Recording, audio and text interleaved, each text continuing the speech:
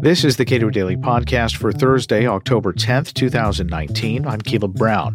States house most inmates and handle the vast majority of criminal cases, and criminal justice reform at the state level continues to be a bit of a mixed bag.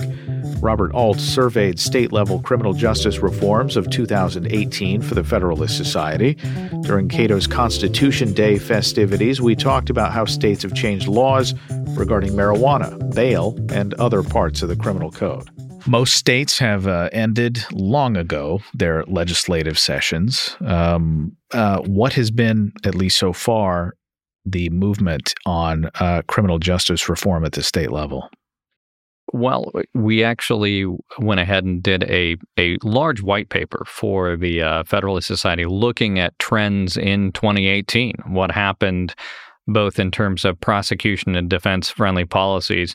And the interesting thing is, I think, as an overview, if you take a look at what's happened in the states, it didn't necessarily trend in just one direction, either pro-defense or pro-enforcement. Indeed, they didn't even necessarily trend in the same direction in the same state. So let me give you Ohio as an example, my home state, and a state that's done a ton on criminal justice reform.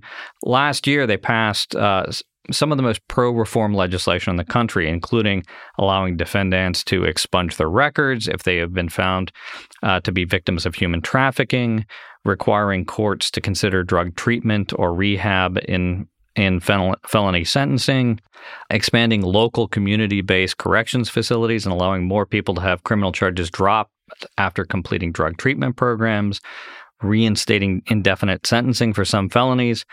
But Ohio also passed strong pro-prosecution legislation, including creating a violent offender registry and enhancing penalties for trafficking fentanyl. So even within the same state, you've got trends going in both directions. I'd say looking across the country, there were a couple of big areas of movement last year. The first was in drug policy, and I'd say that you saw a continuation of the trend toward liberalization of marijuana policy. Two states, Vermont and Michigan, decriminalized possession and use of recreational marijuana. And I think it's worth noting at the outset that these two states share something in common. They border Canada. Canada became only the second country in the world to legalize pot effective October of last year.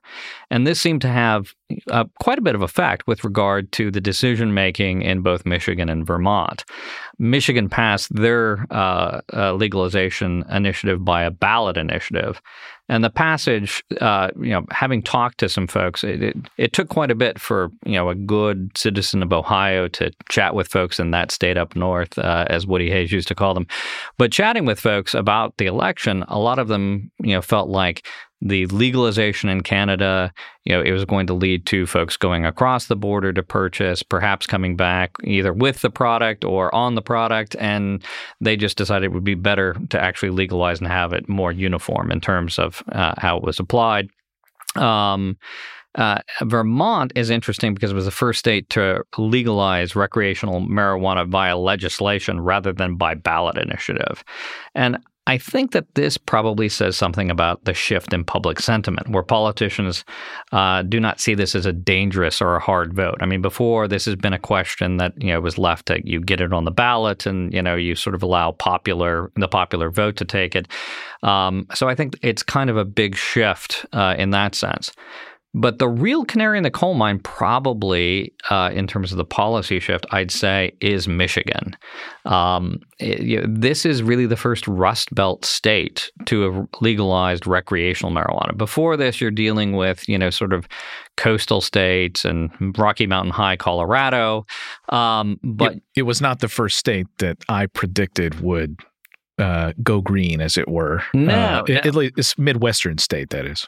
Exactly. And after and my prediction when that happened is that afterward you would begin to see other states. So Illinois this year legalized recreational. New York State, again, largely seemingly motivated by Canada, has legalized, I think, at beginning effective next year. And to my mind, there's been this tension for some time between the federal government and the states on this. The federal government still has marijuana as a Schedule I. illegal drug, they've gone and executed a policy of discretionary non-enforcement, which they've made clear they can go ahead and change track on at any given time. My guess is that Michigan might be the Uber moment, which is to say Uber had this sort of business model, at least at one point, of going into jurisdictions and not asking permission. They just went ahead and, sort of created a demand for their product. And in some jurisdictions, they tried to clamp down on it and prevent it. But at a certain point, it became too difficult. The public demand, there was a public shift, and they sort of jumped past the regulators on it. I wonder whether or not Michigan is sort of the indication of that, which is to say, previous to that, you could have seen perhaps a shift back towards an enforcement policy by the federal government in those jurisdictions that had chosen to legalize at a state level. I think at this point it becomes increasingly difficult. You've perhaps hit a tipping point. How much did those two legalizations, that is Michigan and Illinois, how much did those have to do with those states being broke? I'm sure the tax revenue certainly had something to do with it. But I think in the long run, it'll be interesting to see. It is going to take some federal action at some point to get the banking questions figured out. I mean, I was on a panel with the Solicitor General of Colorado a number of years ago when he talked about the fact that the dispensaries in Colorado, when they were paying their state tax bills, did so by bringing suitcases of cash into the treasurer's office because, again, they essentially could not do business with the banks. Now, there's been, again, a discretionary non-enforcement policy applied to the banking industry, but given the strictures, there's a number of requirements that are placed upon banks that choose to do business with cannabis businesses that require a huge amount of oversight responsibility by the banks. There are still precious few banks that take that risk. With respect to prison populations and marijuana, is there much benefit in terms of jail cells freed up at the state level? Are states moving to retroactively commute sentences that are related to the laws that they've passed? Some states have looked at retroactive modification, not all. My sense is it hasn't had a huge impact with regard to populations, just perhaps jail, less so prison. Most of those you have to be a fairly large trafficker in order to get significant prison time for marijuana in most states. There are a couple of other things that were interesting looking at legalization of medical marijuana. Utah and Missouri legalized medical marijuana, and again, of those, to spin off your comment, Utah is not the first state I would have, sort of picked out to have gone toward legalization, even on medical marijuana. And again, I just think that this goes to the larger trend. At this point, if you've got a state that's as deep red as Utah passing something like medical marijuana, I just think, again, this is whether you're for or against legalization, I just think that at this point, this is a genie that's probably not going back in the bottle. One issue, civil asset forfeiture. Civil forfeiture reform was popular in a variety of states, according to your look here: Wisconsin, Wyoming, New Hampshire, Idaho, Kansas, Virginia, Tennessee. What has driven so many states to make a change there? Of course, forfeiture is strongly related to the drug war, but why did these states move on that issue, and how did they move? More than half a dozen states passed some kind of civil asset forfeiture reform. I think this is something that has really been the result of messaging by the free market movement, and I'll give an immense amount of credit to the Institute for Justice, who's made civil asset forfeiture a priority for years. The Buckeye Institute, we actually had passed civil asset forfeiture previously in Ohio, and was heavily involved in that. Cato obviously has been, an aggressive defender of since the property 90s. rights. So, this is one of those ones where I think the free market movement has made a massive impact. Part of it by being able to tell the stories of individuals and provide real world examples. When we were talking about civil asset forfeiture in Ohio, one of the stories that was particularly powerful was that of a small business owner in the Cleveland area, Jennifer, who ran a small business. She had a beauty salon in an area of town that was fundamentally unbanked. The people there didn't have bank accounts. They paid her in cash. And so as she would leave at the end of the day, after working a long day, she would have the proceeds from her business in the day all in cash. Unfortunately, some of the local officers knew something that probably a fair number of your listeners don't, which is that over 90% of U.S. currency has traces of narcotics on it. And so when she got pulled over, they would ask, because this was an area where there was drug trafficking going on, did she have cash on her? When she said, honestly, yes, from my business, they would call for a drug dog. The drug dog would alert because, as I just mentioned, 90% of U.S. currency has traces of narcotics on it, and they would seize her legitimately earned cash. She went and talked to a lawyer. There's got to be something I can do. This was, lawfully gotten, gains. I need this to support my family, only to be told, no, there's really not a whole lot you can do because this is a civil action. You don't have a right to counsel, and so if you can go ahead and retain me, and but by the time you pay my hourly fees and so forth to fight this, given the standard of review, you're going to pay more to get your money back than what was seized. And so for a period of time, she realized that she had to pay essentially for this graft as the cost of doing business.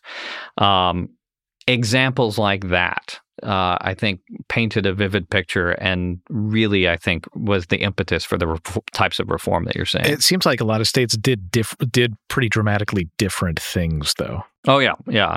Now, you've got, some states simply did some transparency measures to demonstrate, sort of shine a brighter light on what was going on. States like Wisconsin, for instance, that was the 15th state to require a criminal conviction before the state may seize any personal assets. And, I think that's, sort of the gold standard, what you're looking for in these sorts of cases. The trend has continued this year as well. Michigan and Arkansas signed civil asset forfeiture reforms that require criminal convictions in many cases in order for the state to seize assets. Bail reform has been something that really seems to have only bubbled up in the last 2 or 3 years as a really substantial issue, or at least an issue where there was some movement. Why am I right to believe that, or and if so, why is that? I think part of it, this is an area where, in part, technology has allowed improvements, which is to say, I think for a long time we knew there were issues with cash bail, and cash bail was kind of a clunky tool that we used. And let me take a step back and sort of explain some of the basics of bail, which is to say, okay, you've been charged with a crime, but you've not been convicted of the crime. So we can't, the government cannot punish you. It's impermissible for them to house you in a jail as punishment for that crime. The Supreme Court has said as much, unconstitutional for them to do so. So there's a couple of reasons that they can hold you. They can hold you to make sure that you actually show up for trial, or they can hold you for public safety reasons because you're a threat to yourself or to society. And we use, at times, cash bail as a proxy with regard to those ends, either getting you to show up because you would forfeit your bail bond if you don't show up, or, sort of, and I've never entirely understood the justification behind the use of cash bail in order to protect public safety, because we've actually, at Buckeye, for instance, shown how individuals have been able to post very high cash bonds and then gone out and committed horrific crimes. It doesn't necessarily seem that your ability to actually pay a cash bond has any sort of high correlation in terms or cause certainly no causation in terms of your being a safer citizen in society. Right. Your level of wealth does not predict the risk you pose to society. Exactly. So, but recent technologies have allowed us to do a few things. I mean, one, we can, if we're releasing you and we want to keep track of you, perhaps we're not quite willing to say you're going to be completely released on your own recognizance, and we're going to have no ability to track you. We can use a GPS tracking device in order to keep tabs on you without simply locking you up and depriving you of your ability to actually continue working in your job. So that technology has helped. The other thing is the development of what are called risk assessment tools, where you use, in some sense, some big data to take a look at factors and try and make better determinations as to whether or not they're public safety concerns. Well, and the for the defendant, being in jail for 3 days, where you are not able to post a bond, you can lose your job. I mean, the disruptions to your life in a very short period of time, assuming you don't pose some risk to society or yourself, are extremely punitive. The studies on this are extraordinarily clear. Even 2 to 3 days in jail has massive impacts on individuals' lives. And the number of individuals who lose their jobs, who then have trouble finding another job, even if they're ultimately not convicted, it has long-term consequences on their financial well-being and their ability to be a productive member of society. So the more that we can actually keep folks, in positions where they can keep their jobs, where they can stay in the community, and where the municipality isn't paying, or the state, depending on who's paying the tab on housing them, isn't paying to keep them in jail, it's far more cost effective. We've done a number of experiments in Ohio. We began in Lucas County around Toledo, then in Summit County, and the answer is the results were phenomenal. Saved millions of dollars to the locality. More people actually showed up to trial than before in terms of the percentage rates, and fewer crimes committed by people who were released pre-trial. So by using risk assessment tools, we're able to achieve the objectives, and you don't have the outrageous cases like we had out of Dayton a few years back, when you had a kid who was arrested for, in this particular case, it was violating the dress code on the city bus, which, again, I didn't even know that there were dress codes on the city bus, but apparently he violated it. He was put into jail. It took 9 days, I believe, for his mother to come up with the $500 to post bail for him, which she did by getting a title loan on her vehicle. Now, say what you will, this individual who had no priors did not, the violation of the dress code does not suggest in any way to me that he's a grave danger to society. And yet you locked him up for 9 days, over $500. When, again, if you were using risk assessment tools or something of the like, it seems like we could have solved this much easier at a much lower cost to the community and far less disruptive to this individual's life. So in 2020, on a lot of these issues, do states feel like this was our bite at the apple, we did it, now you people who are very concerned about this issue, we have placated you, please go away? Or is this, in your view, something that will broaden, where states are more serious about criminal justice reform going forward? I think this is a continuing trend that you're going to see. 2 states last year initiated fairly substantial reform. California passed cash bail reform, which required the use of risk assessments conducted by an agency of the Pretrial Assessment Services. It created a presumption that the court will release defendants on their own recognizance at arraignment with the least restrictive non-monetary conditions that will reasonably assure public safety and the defendant's return to court. So pretty strong bail reform there. New Hampshire also passed bail reform, which revised bail to require, among other things, that a court shall not impose a financial condition that will result in the pretrial detention of a person solely as a result of that financial condition.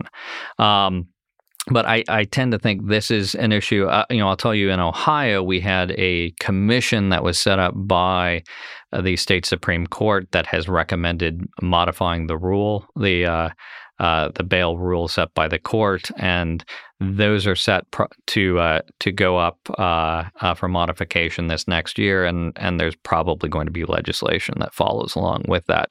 So I think this is something that I think you're going to continue seeing as you continue to see refinement of these risk assessment tools. I think the one knock by some folks in the ACLU and others is whether or not there's racially disparate impact with regard to some of these tools.